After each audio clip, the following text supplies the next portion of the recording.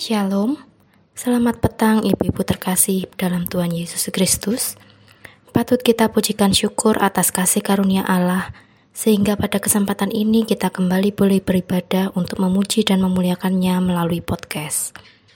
Ibadah Pelkat PKP sore ini akan dilayani oleh Penatua Nyonya Joan Patinama Ginting. Sebelum masuk dalam ibadah, marilah kita menyanyikan himne PKP bait yang pertama. Untuk mengawali persekutuan ini, marilah kita memuji Tuhan dengan menyanyikan Kidung Jemaat 1, bait 1 dan 2.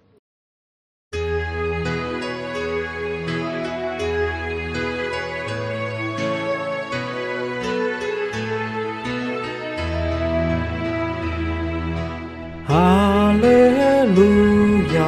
pujilah Allah yang agung Maha Esa. Dalam Kristus kita kenal Allah yang hidup, Bapa kekal. Langit buana semesta patut memuji kuasa-Nya, karena berkat-Nya tak henti, limpah kasih-Nya tak terperi. Haleluya, pujilah Allah yang agung Maha Esa. Dalam Kristus kita kenal Allah yang hidup, Bapa kekal. Ibu-ibu, kita masuk dalam doa pembukaan. Mari kita tunduk sejenak untuk berdoa. Allah Bapa kami di dalam surga, kami bersyukur bahwa Engkau telah memberikan kesempatan kali ini untuk dapat berkumpul bersekutu dalam ibadah PKP. Kembali kami datang ke hadirat-Mu yang kudus ya Tuhan, untuk memohon kasih karunia, supaya Engkau berkenan hadir dalam persekutuan ini. Kami mohon penyertaan, hikmat, dan berkat-Mu, sehingga melalui ibadah yang kami lakukan ini ya Tuhan, boleh berkenan bagi-Mu. Ampuni segala dosa dan salah kami, baik dalam pikiran, perkataan, dan perbuatan. Layakkan kami untuk melakukan ibadah ini. Inilah doa dan permohonan kami yang kami hanya alaskan dalam nama Tuhan Yesus Kristus. Amin. Marilah kita bermazmur bagi Tuhan dengan membaca bersama litani pujian yang terambil dari Mazmur pasal 34 ayat 2-6. Mazmur pasal 34 ayat 2-6 menyatakan, Aku hendak memuji Tuhan pada segala waktu. Puji-pujian kepadanya tetap di dalam mulutku. Karena Tuhan jiwaku bermegah. Biarlah orang-orang yang rendah hati mendengarnya dan bersukacita. Muliakanlah Tuhan bersama-sama dengan aku. Marilah kita bersama-sama memasyurkan namanya. Aku telah mencari Tuhan, lalu Ia menjawab aku, dan melepaskan aku dari segala kegentaranku. Tujukanlah pandanganmu kepadanya, maka mukamu akan berseri-seri dan tidak akan malu tersipu-sipu. Sebelum kita mendengarkan firman Tuhan, marilah kita menyanyikan pujian dari Kidung Jemaat nomor 60 bait pertama dan kedua.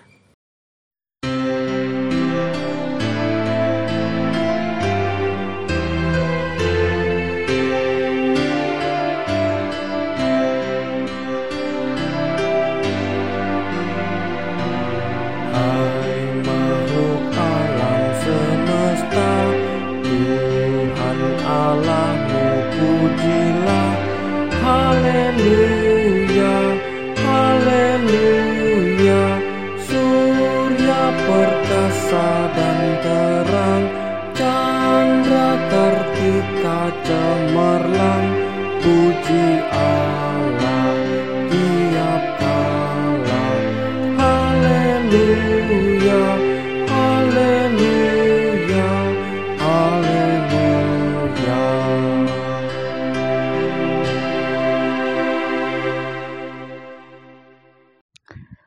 Selamat sore ibu-ibu yang dikasihi Tuhan. Kita berjumpa lagi di dalam ibadah Pelkat PKP, dan kali ini kita berjumpa di dalam bentuk podcast. Namun sebelumnya mari kita berdoa sebelum kita membaca firman Tuhan. Mari kita satu di dalam doa. Tuhan yang baik, terima kasih untuk waktu dan kesempatan yang masih Tuhan berikan pada kami. Sepanjang hari sudah kami lalui dalam semua aktivitas kehidupan kami, rutinitas kehidupan kami. Dan saat sore ini Tuhan, kami mau mendengar sebagian firman Tuhan, dan kiranya firman Tuhan yang kami dengar pada sore hari ini semakin membuat kami bersemangat, bergairah hidup di dalam Tuhan. Terima kasih ya Bapa, Tuhan tutup bungkus setiap hati pikiran kami, dan biarlah suara Tuhan yang ada di dalam hati dan pikiran kami.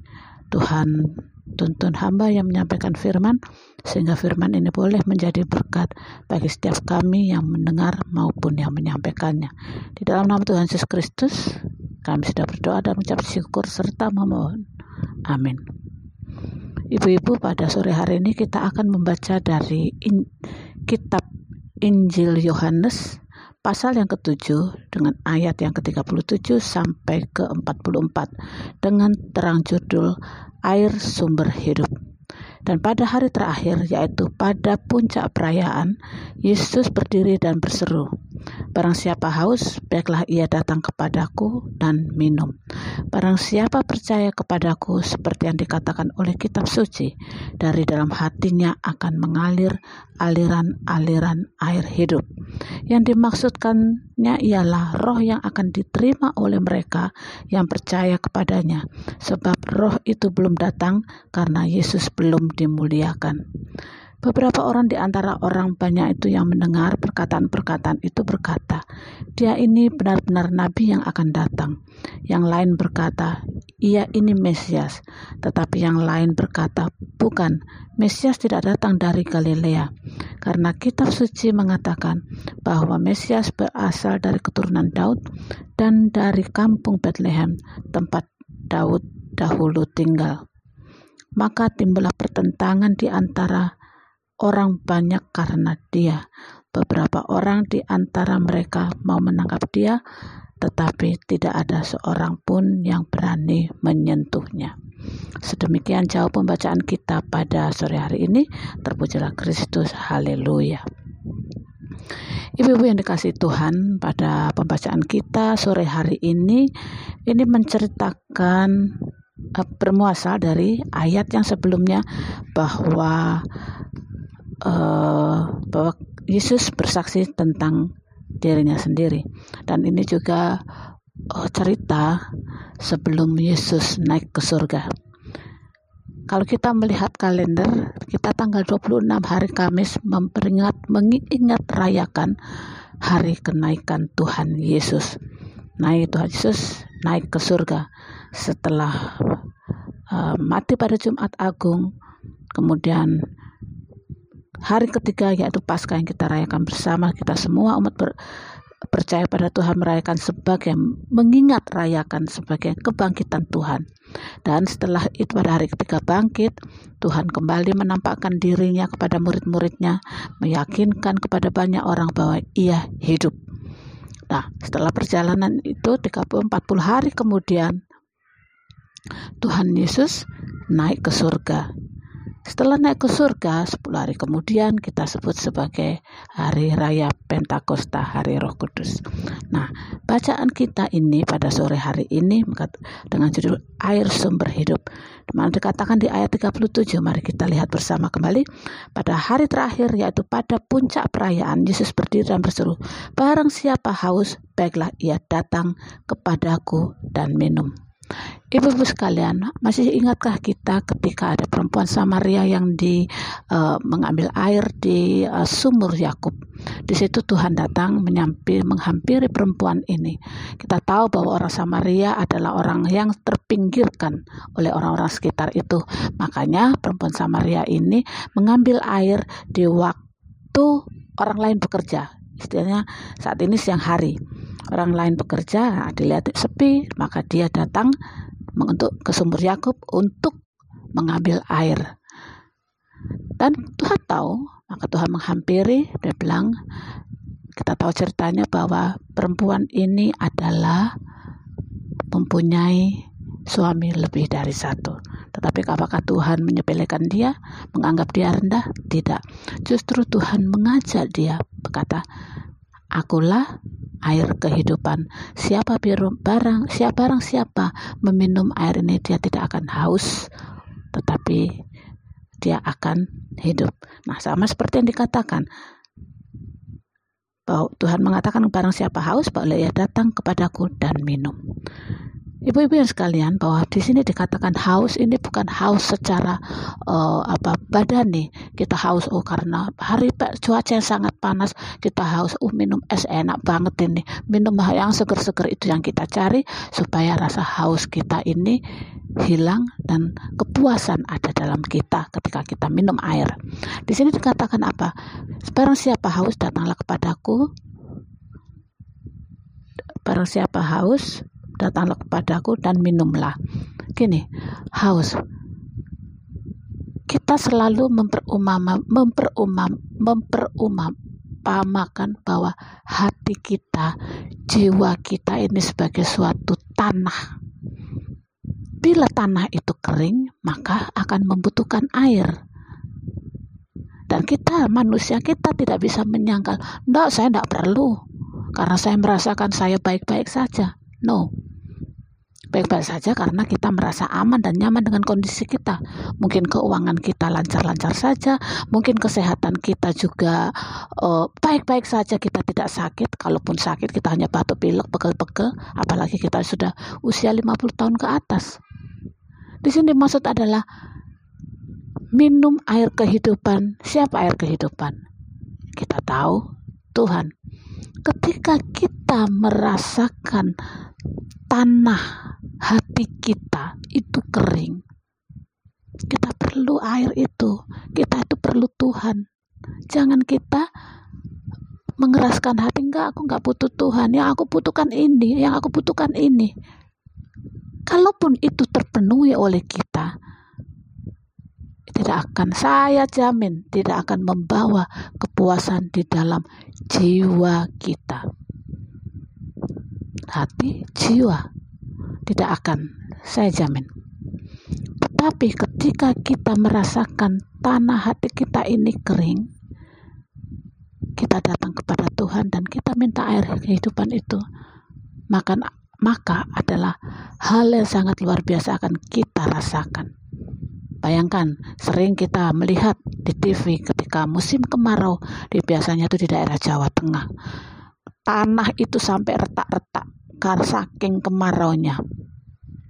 Mereka berteriak minta hujan.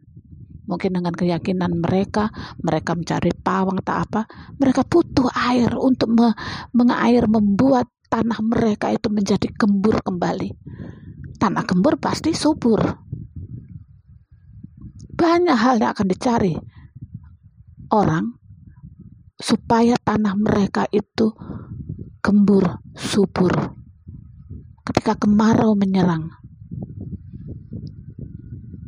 itu hal yang umum yang biasa kita lihat.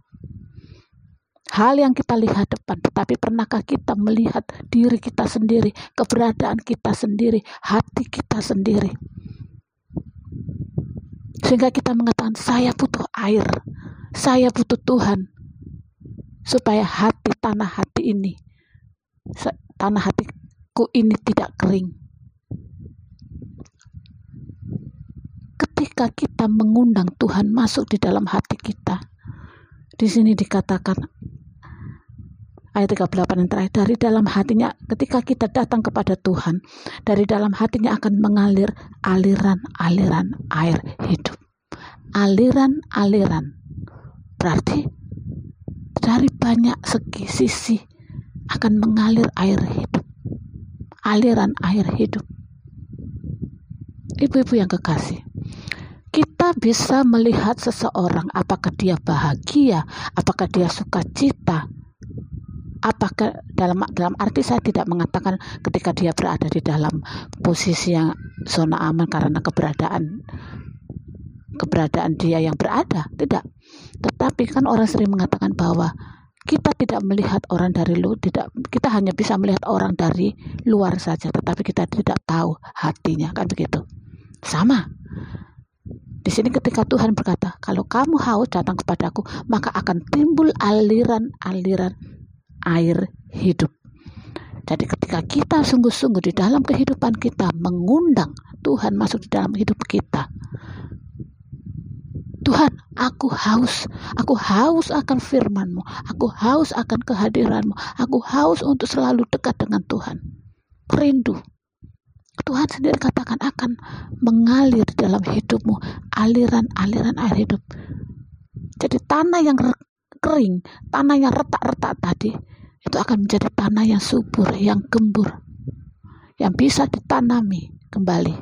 Begitu juga dengan hati kita, hidup kita. Ketika hati kita yang kering, kita mengundang Tuhan, maka hidup kita itu akan terlihat beda. Kita akan sukacita, walaupun penderitaan, masalah, pergumulan menghimpit, menghantam kita, tetapi kita akan tetap bertahan. Dengan kita bertahan bersama Tuhan dan di dalam Tuhan, maka namanya aliran-aliran hidup itu ada dalam kita. Sukacita itu akan ada di dalam kehidupan kita pribadi, kehidupan orang-orang sekitar kita, di dalam rumah tangga kita, dan ada berdampak kepada orang lain. Kok bisa berdampak dengan orang lain? Ya, dalam arti begini, berdampak kepada orang lain, orang sekitar kita. Artinya apa? Mungkin orang akan melihat, orang ini ya, hidupnya ini penuh pergumulan ini segala macam. Tapi kok dia happy aja ya, ini ya. Itu ibu-ibu artinya apa? Hidup kita ini berdampak buat orang lain. Secara tidak langsung kita ini bersaksi bahwa kemurahan Tuhan, kebaikan Tuhan ada dalam hidup kita, dan kita bisa membagikannya kepada orang lain. Paham ya ibu-ibu? Kemudian di ayat 39 dimaksudkan ialah roh yang diterima oleh mereka yang percaya kepadanya. Sebab roh itu belum datang karena Yesus belum dimuliakan. Nah, di sini kan ceritanya memang Tuhan belum dimuliakan, belum naik ke surga. Tetapi Tuhan berjanji bahwa ketika Tuhan naik ke surga, Tuhan tidak meninggalkan manusia itu sendiri, yatim enggak. Tetapi akan dijanjikan bahwa Roh Kudus akan turun untuk kita, yaitu di dalam peristiwa Pentakosta. Hingga saat ini, ketika kita merasakan sesuatu di dalam hati kita, di dalam kehidupan kita, ada bisikan. Ibu bisa membedakan bisikan yang mana ini? Kalau bisikan dari Roh Kudus itu, dia akan menghasilkan berbuah sukacita.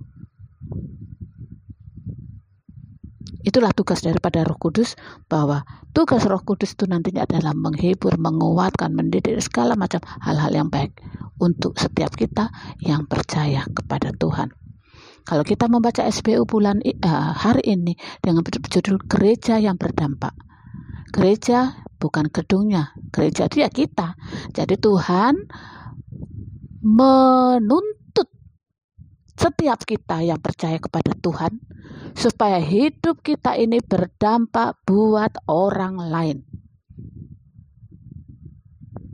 Bukan berarti kowe hari ini begini, tidak. Itu semua bermula dari diri kita sendiri. Kita mau berubah, kita mau diubahkan, kita mau mengundang Tuhan. Kalau kita sudah mengundang Tuhan dalam hidup kita selalu dituntun oleh Tuhan. Pokoknya kita yang mau datang kepada Tuhan, maka hidup kita pasti diubahkan. Diubahkan bukan berarti saat ini kita naik sepeda motor kayak saya gini, nanti tahun depan saya sudah naik mobil. Tidak. Diberkati di dalam kehidupan rohani, itu yang penting. Karena hari-hari ini, saat-saat ini hari-hari permurnian, ibu-ibu. Kita semua saat ini sebetulnya digembleng untuk masuk di dalam proses pemurnian. Goncangan-goncangan itu pasti ada, tetapi itu bertujuan untuk pemurnian iman kita masing-masing, hidup kita masing-masing. Ibu pasti ingat ya, tahu bahwa bagaimana orang mendulang emas di dalam seperti kayak tempe gitu, digoyang, goncang air itu. Tetapi yang tertinggal itu nanti emas. Itulah hidup kita. Ketika kita mau hidup berproses bersama Tuhan di dalam Tuhan. Proses, namanya proses, jelas tidak enak. Tetapi nanti hasilnya enak. Jika kita sudah masuk di dalam proses Tuhan, walaupun belum menikmati hasil, tetapi kita akan menikmati itu semua. Justru di dalam proses itu, kita bisa menjadi berkat buat orang lain. Dalam kita berproses bersama Tuhan, hidup kita pun bisa berdampak bagi orang lain, orang sekitar kita, bahkan bagi diri kita sendiri. Kalau kita sudah merasakan dampak, udah Tuhan, aku sudah merasakan kasih-Mu, aku sudah merasakan berkat-berkat-Mu, apa itu kita nikmati sendiri? Tidak, Tuhan bilang kau harus berdampak buat orang lain. Gereja harus berdampak. Gereja orangnya, wadahnya pun harus berdampak. Wadahnya mana? Ya gedung gereja itu dampaknya. Wadahnya.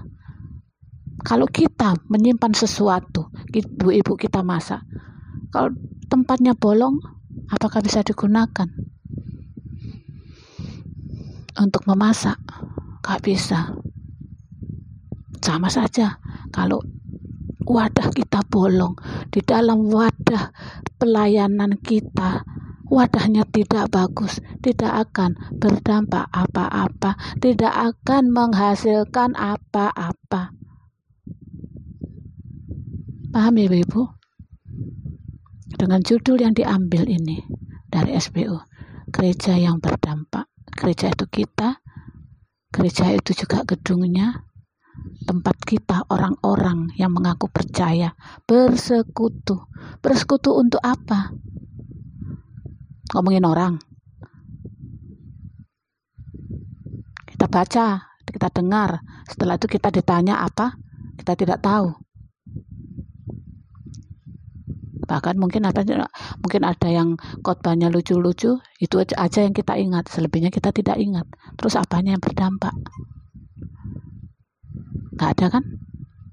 Makanya ibu-ibu saya sungguh-sungguh memohon, mulai sekarang, saat ini nih loh, kalau kita mendengar, Tuhan bilang, firman Tuhan katakan, jika kau mendengar suara Tuhan hari ini, jangan keraskan hatimu.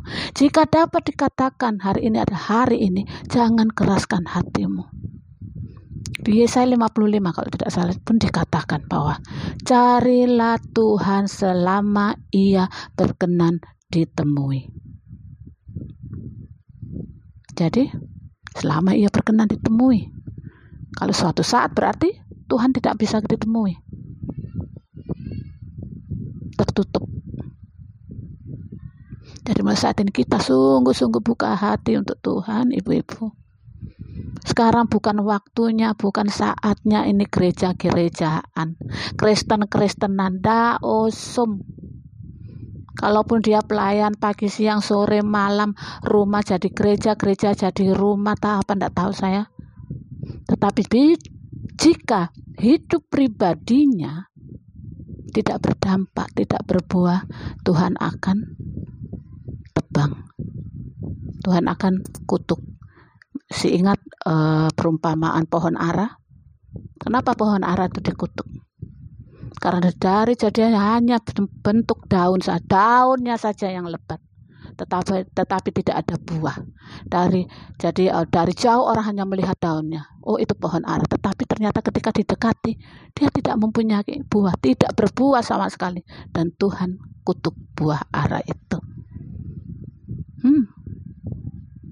Jadi ibu-ibu, mulailah kita hidup itu berguna. Menggunakan waktu yang masih ada. Untuk apa?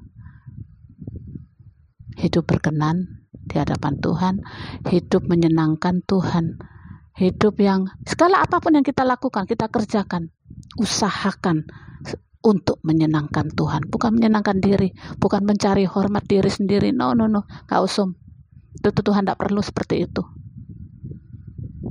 Jadi jadilah pribadi yang memiliki dampak yang positif buat orang.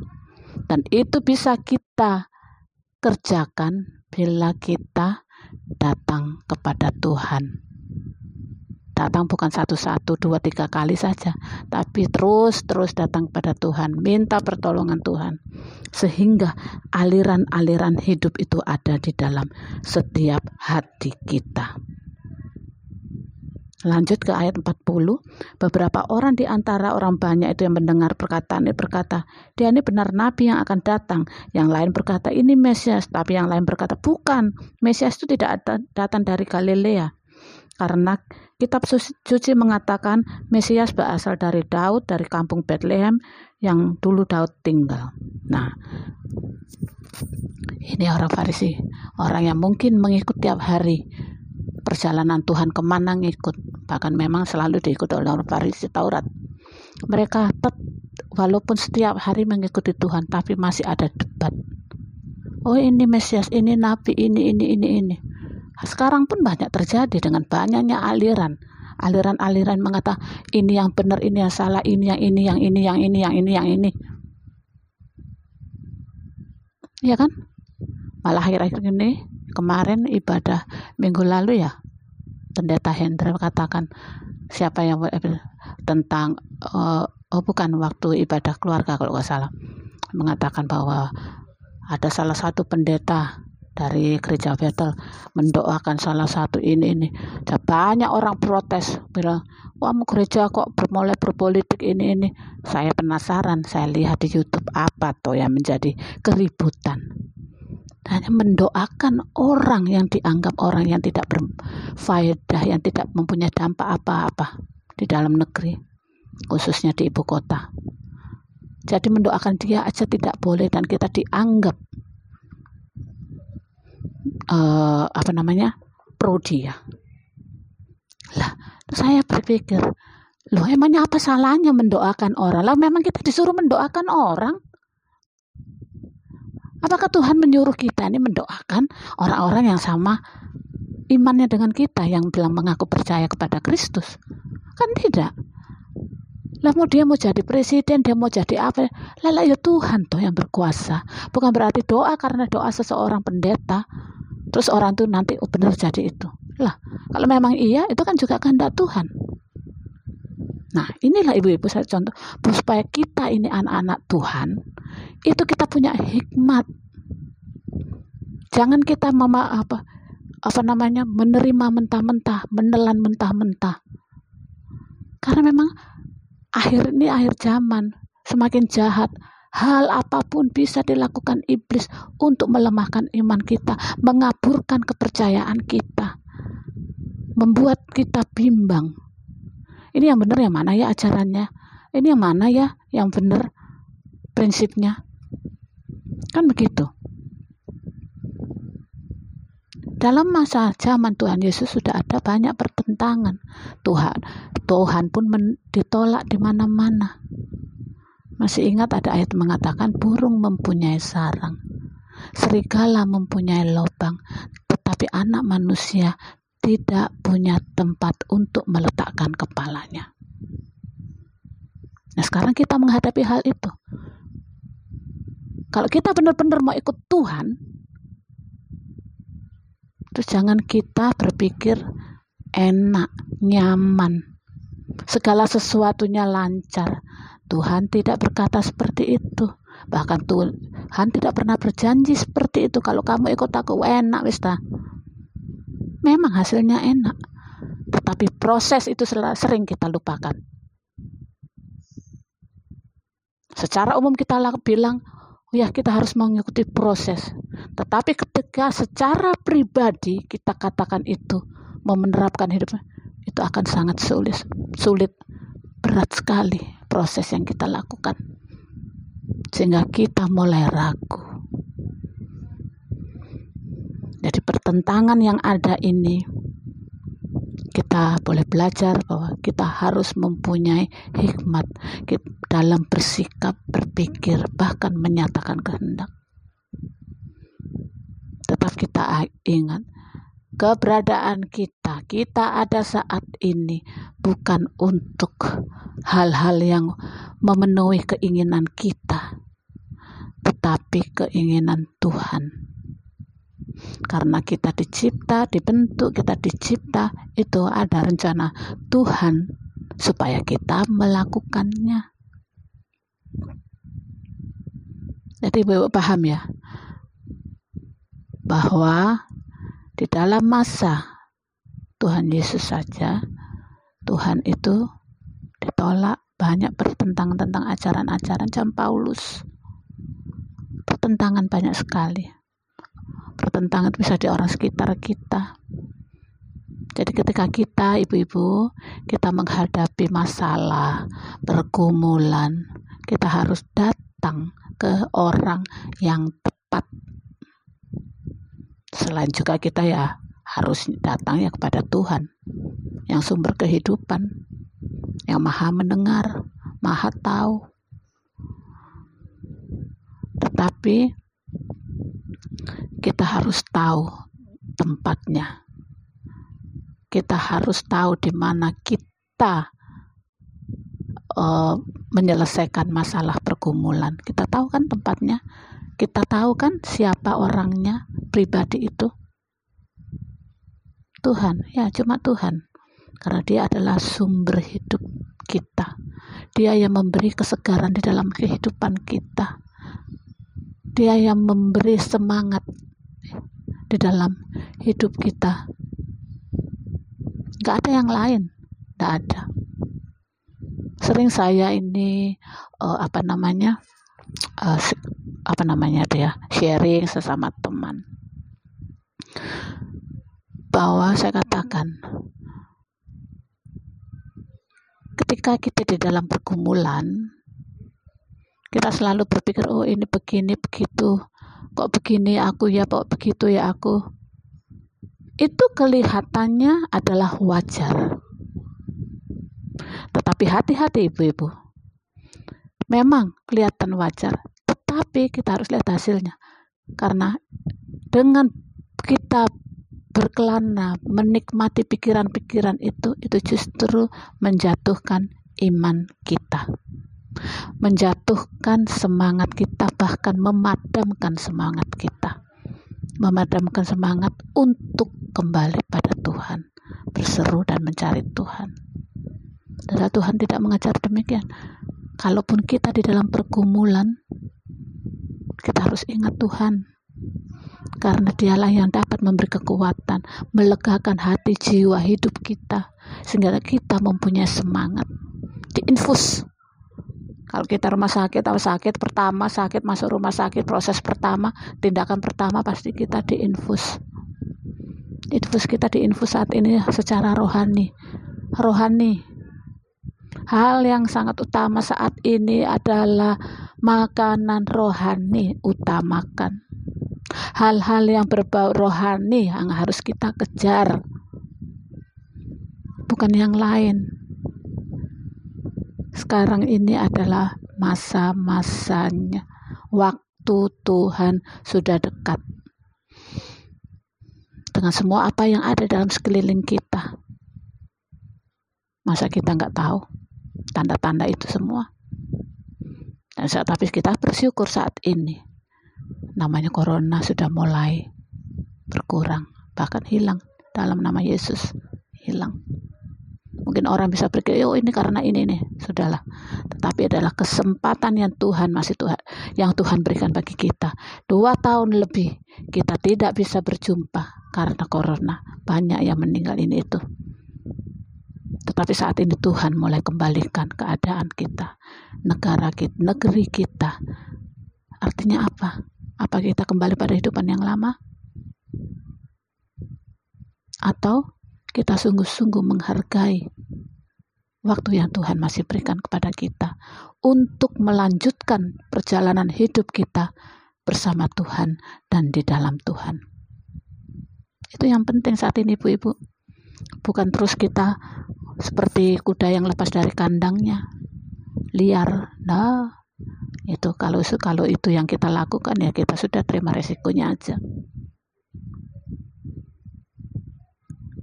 Baiklah ibu-ibu, kita ke ayat yang terakhir. Beberapa orang di antara mereka mau menangkap, tapi tidak ada seorang pun yang berani menyentuhnya. Siapa yang dapat menyentuh Tuhan? Saat ini aja, saat sekarang ini, karena kasih Tuhan pada kita, Tuhan sudah melayakkan kita menyebut Dia Bapa. Tuhanlah yang menyentuh. Kita bisa menyentuh hati Tuhan ketika kita sungguh-sungguh berharap bergantung pada Tuhan. Kita bisa menyentuh hati Tuhan ketika kita sungguh-sungguh mau tersungkur mengaku dosa kesalahan kita. Kita bisa menyentuh hati Tuhan ketika kita mau berkomitmen hidup bersama Tuhan.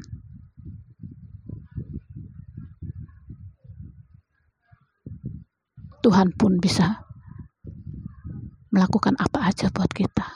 Di dalam ibadah yang kapan hari, semua Tuhan bisa lakukan untuk kita. Tetapi hanya satu hal yang Tuhan tidak bisa lakukan, ialah melupakan kita.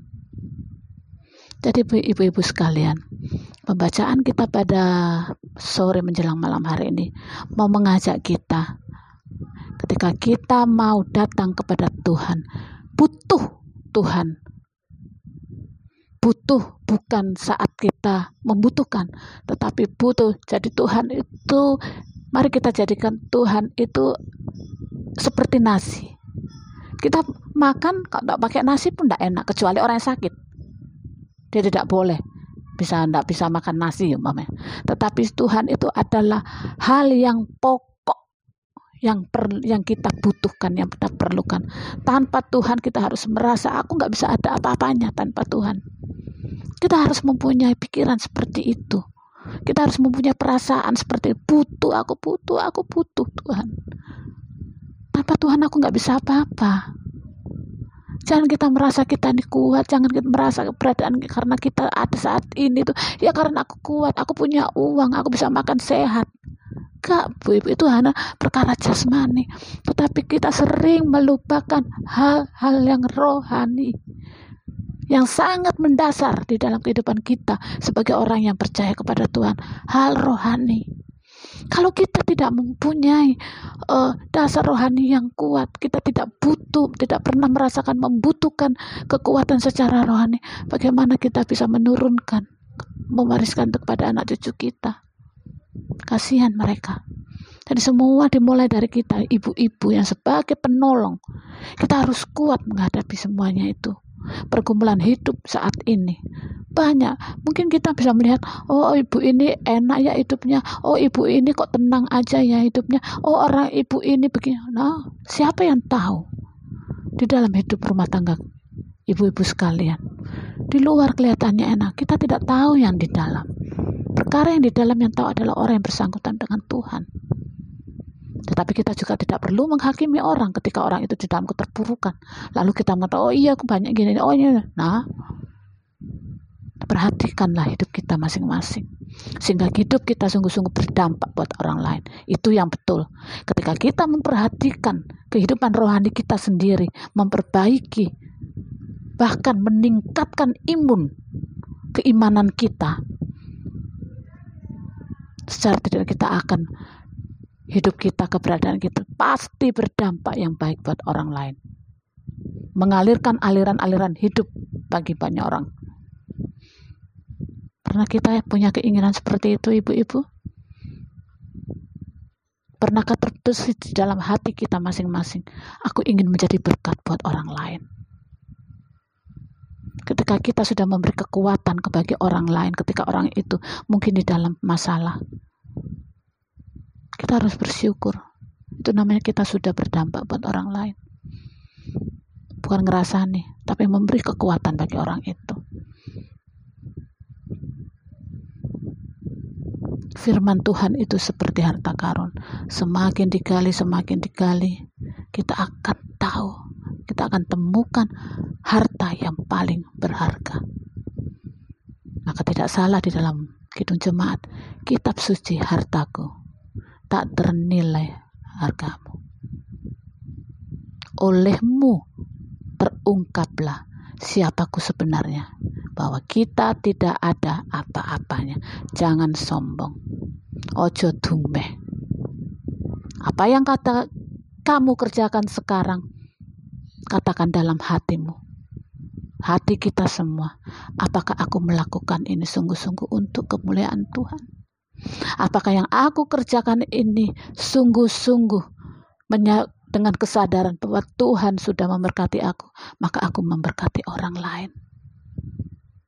Ketika kita melakukan pekerjaan di rumah, di pelayan, di mana saja, di dalam hati kita, pikiran kita, bertanyalah selalu, Tuhan, sudahkah ini sesuai dengan kehendak Tuhan? Jika belum, tetap mampukan aku, karena aku ingin hidup sesuai kehendak Tuhan. Aku ingin hidup menyenangkan Tuhan melalui kehidupan rumah tanggaku, melalui kehidupan saudara-saudaraku, bahkan melalui kehidupan di dalam bersosial dengan tetangga. Sekali lagi Ibu-ibu, datanglah kepada Tuhan supaya kita merasa memperoleh kelegaan, sukacita, sehingga di dalam kehidupan kita timbul aliran-aliran hidup. Tidak usah kita bertentangan ataupun bertentangan pendapat ini itu, tetapi kita tetap tekadkan pertumbuhan iman kita, tingkatkan keimanan kita. Lihat diri kita sendiri, rubah diri kita sendiri, dari diri kita sendiri saja kita bangun. Tidak usah melihat orang lain, oh itu terus kita berbangga dengan iman orang lain. Nah, gak perlu. Jadi mulai saat ini kita dengar firman Tuhan, dan saya berharap firman Tuhan malam ini benar-benar boleh menyentuh hati kita. Kita stop menjadi Kristen-Kristenan. Kita stop ke gereja itu hanya gereja-gerejaan supaya dilihat orang. Tapi sungguh-sungguh mendapatkan harta yang sangat berharga untuk kehidupan rohani kita di masa ini, di masa yang datang, dan bahkan di masa kehidupan kita ke depan ketika Tuhan sudah memanggil kita mendapatkan tempat yang layak bersama Tuhan. Kiranya firman Tuhan malam hari ini boleh menguatkan kita, merubah daya pikir kita menjadi menjadi pribadi yang sungguh-sungguh berkenan di hadapan Tuhan. Kita belajar melakukan firman Tuhan, walaupun itu sangat sulit, tetapi berjalan perlahan-lahan, karena ketika kita mau, Tuhan akan memampukan setiap kita. Tuhan Yesus memberkati, Tuhan Yesus menolong kita semua. Amin.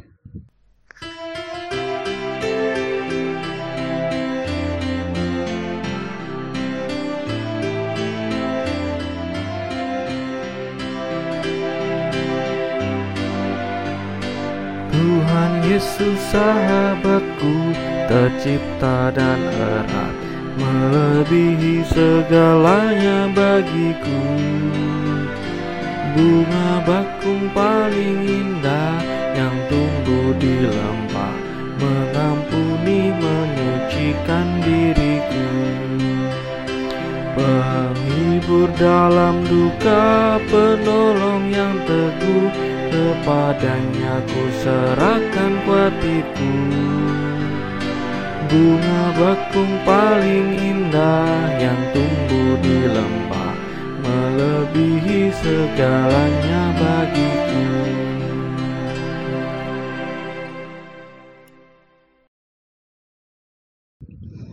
Baiklah, kita akan masuk di dalam doa syukur. Tuhan, terima kasih untuk firman yang sudah kami baca, kami dengar bersama. Firman Tuhan yang kembali dan selalu mengingatkan kami terus-menerus, menegur kami terus-menerus, supaya hidup kami ini bukanlah hidup karena rutinitas Tuhan, tetapi biarlah hidup kami ini adalah hidup yang berdampak bagi banyak orang. hidup yang untuk menyenangkan Tuhan. Karena Tuhan menjadikan kami, membentuk kami adalah untuk mengerjakan rencana Tuhan.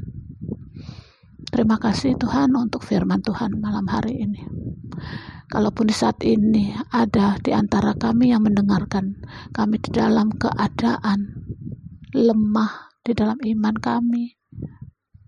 kami tidak berada di dalam pergumulan kehidupan yang tidak dapat kami atasi, tidak dapat kami selesaikan. Hamba berdoa bagi mereka Tuhan, supaya Tuhan memampukan mereka untuk terus berproses bersama Tuhan dan di dalam Tuhan. Biarlah iman kami, setiap kami itu semakin dikuatkan, iman percaya kami ya Bapa, bahwa tidak ada yang lain yang dapat memberikan kami kelegaan sukacita kecuali Tuhan. Biarlah kami selalu berpikiran Tuhan, bahwa apapun pergumulan kami, apapun masalah yang kami hadapi, kami percaya kami bisa melalui bersama Tuhan. Bila kami tidak mengandalkan kekuatan kami sendiri ya Bapa, tetapi kami hanya mengandalkan Tuhan di dalam kehidupan kami. Mohon pertolongan daripada-Mu ya Bapa. Tetap tuntun kami, hati kami, pikiran kami di dalam Engkau. Terima kasih ya Bapak, terima kasih ya Tuhan. Dan saat malam hari ini pun Hamba berdoa bagi seluruh keberadaan warga Jemaat Bukit Zaitun sektor 1, 2, dan 3. Saat ini yang berada dalam kelemahan tubuh, Tuhan kuatkan. Di dalam permasalahan pergumulan yang mereka hadapi, entah itu permasalahan dalam rumah tangga, keluarga, kesehatan, atau apapun ya Bapak, dengan anak, suami, atau istri, Tuhan, biarlah Tuhan hadir, dan biar mereka boleh mengundang Tuhan masuk di dalam pergumulan mereka. Biarlah Tuhan berproses bersama mereka, Tuhan turun tangan, Tuhan campur tangan, Tuhan bekerja. Dan biarlah kami boleh merasakan kemenangan yang daripada Tuhan. Kami boleh merasakan sukacita, kebahagiaan yang berasal dari Tuhan, bukan dari mana-mana Tuhan, tapi Tuhan. Biarlah kehidupan kami, pusat kehidupan kami hanyalah kepada Tuhan. Olehnya Bapa, biarlah damai sejahtera-Mu yang melampaui segala akal terus-menerus menjaga, memeliharakan hati dan pikiran kami, sehingga ketika kami menjalani perjalanan hidup yang masih Tuhan percayakan ini, kami tetap berjalan di dalam kehendak Tuhan. Terima kasih untuk semuanya itu ya Bapak. Terima kasih. Dan untuk waktu yang sudah Tuhan berikan pada kami sore hari ini, terima kasih untuk semua. Sepanjang hari sudah kami lalui dan kami kerjakan di dalam tugas kami masing-masing. Kami sebagai ibu rumah tangga, kami sebagai istri, sebagai oma. Terima kasih untuk semuanya. Tuhan beri kesempatan bagi kami untuk kami mengerjakan itu semua. Melayani keluarga kami, melayani suami kami, anak-anak kami, cucu kami. Terima kasih Bapak untuk kekuatan kesehatan Tuhan berikan. Namun biarlah kami sebagai ibu rumah tangga, kami sebagai istri ya Bapak, tetap beri kami sehat, tetap beri kami kuat, sehingga kami boleh terus berproses dalam Tuhan dan bersama Tuhan. Terima kasih ya Bapak. Dan di atas segala doa kami tetap mohon pada Tuhan ampunan atas segala dosa kesalahan kami. Apapun yang kami perbuat yang tidak berkenan di hadapan Tuhan, ampuni ya Bapa. Namun biarlah juga Tuhan dengan kasih Tuhan, belas kasih Tuhan, ajar kami untuk tidak melakukan dosa kesalahan terus menerus. Tapi Tuhan terus mengarahkan kami untuk hidup berkenan di hadapan Tuhan. Terima kasih ya Bapa. Inilah doa kami. Tuhan mendengarkan doa setiap ibu-ibu yang hadir yang mendengar pada malam hari ini. Dan biarlah doa ini boleh kami alaskan hanya dalam nama Tuhan Yesus Kristus yang sudah mengajar kami berdoa. Bapa kami yang dalam surga, dikuduskanlah namamu, datanglah kerajaanmu, jadilah kehendak-mu di bumi seperti di surga. Berilah kami pada hari ini makanan kami secukupnya, dan ampuni kami akan kesalahan kami, seperti kami juga mengampuni orang yang bersalah pada kami. Dan jangan bawa kami masuk dalam pencobaan, tapi lepaskanlah kami daripada yang jahat, karena Engkau yang punya kerajaan, dan kuasa, dan kemuliaan, sampai selama-lamanya. Amin. Ibu-ibu, marilah mengucap syukur kepada Tuhan melalui pemberian sukarela dengan menyanyikan pujian persembahan dari Kidung Jemaat 450 bait pertama dan kedua.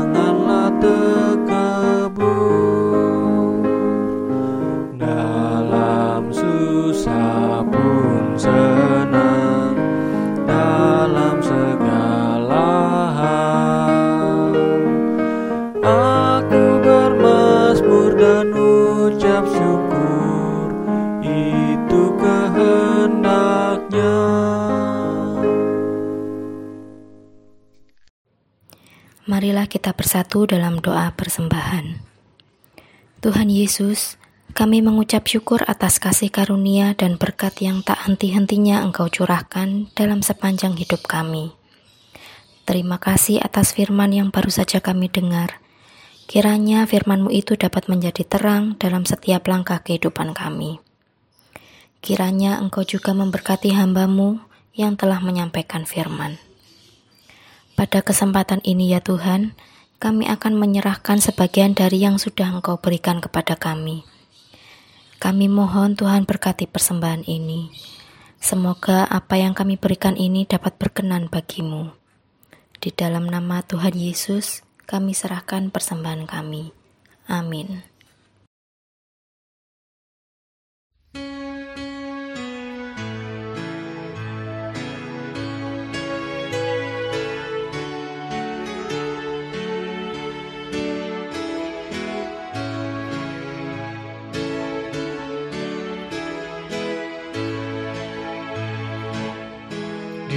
Jalanku, ku punya sobat yang dekat, dengan lembut menuntun langkahku. Malam gelap dibuatnya terang cerah, Dialah Yesus juru selamatku. Ku tak cemas meski berat jalanku, lembah gelap dan gunung yang terjal, karena ku tahu Tuhanku menemaniku hingga ku masuk ke negeri bakar.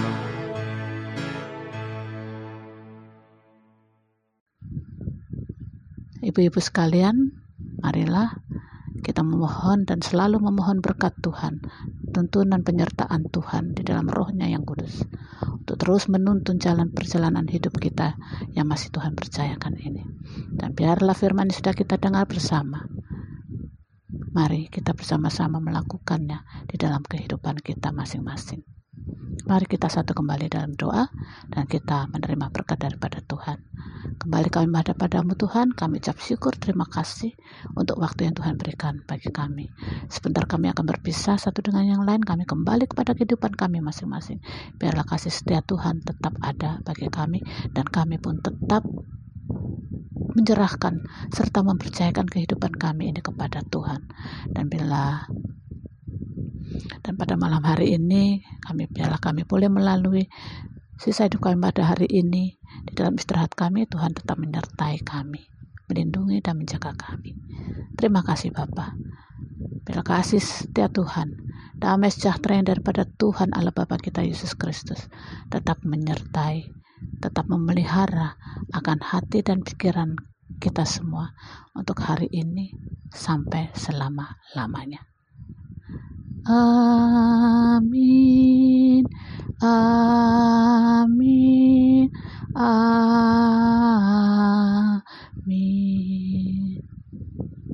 Terima kasih. Selamat malam ibu-ibu sekalian. Tuhan Yesus memberkati kita semua.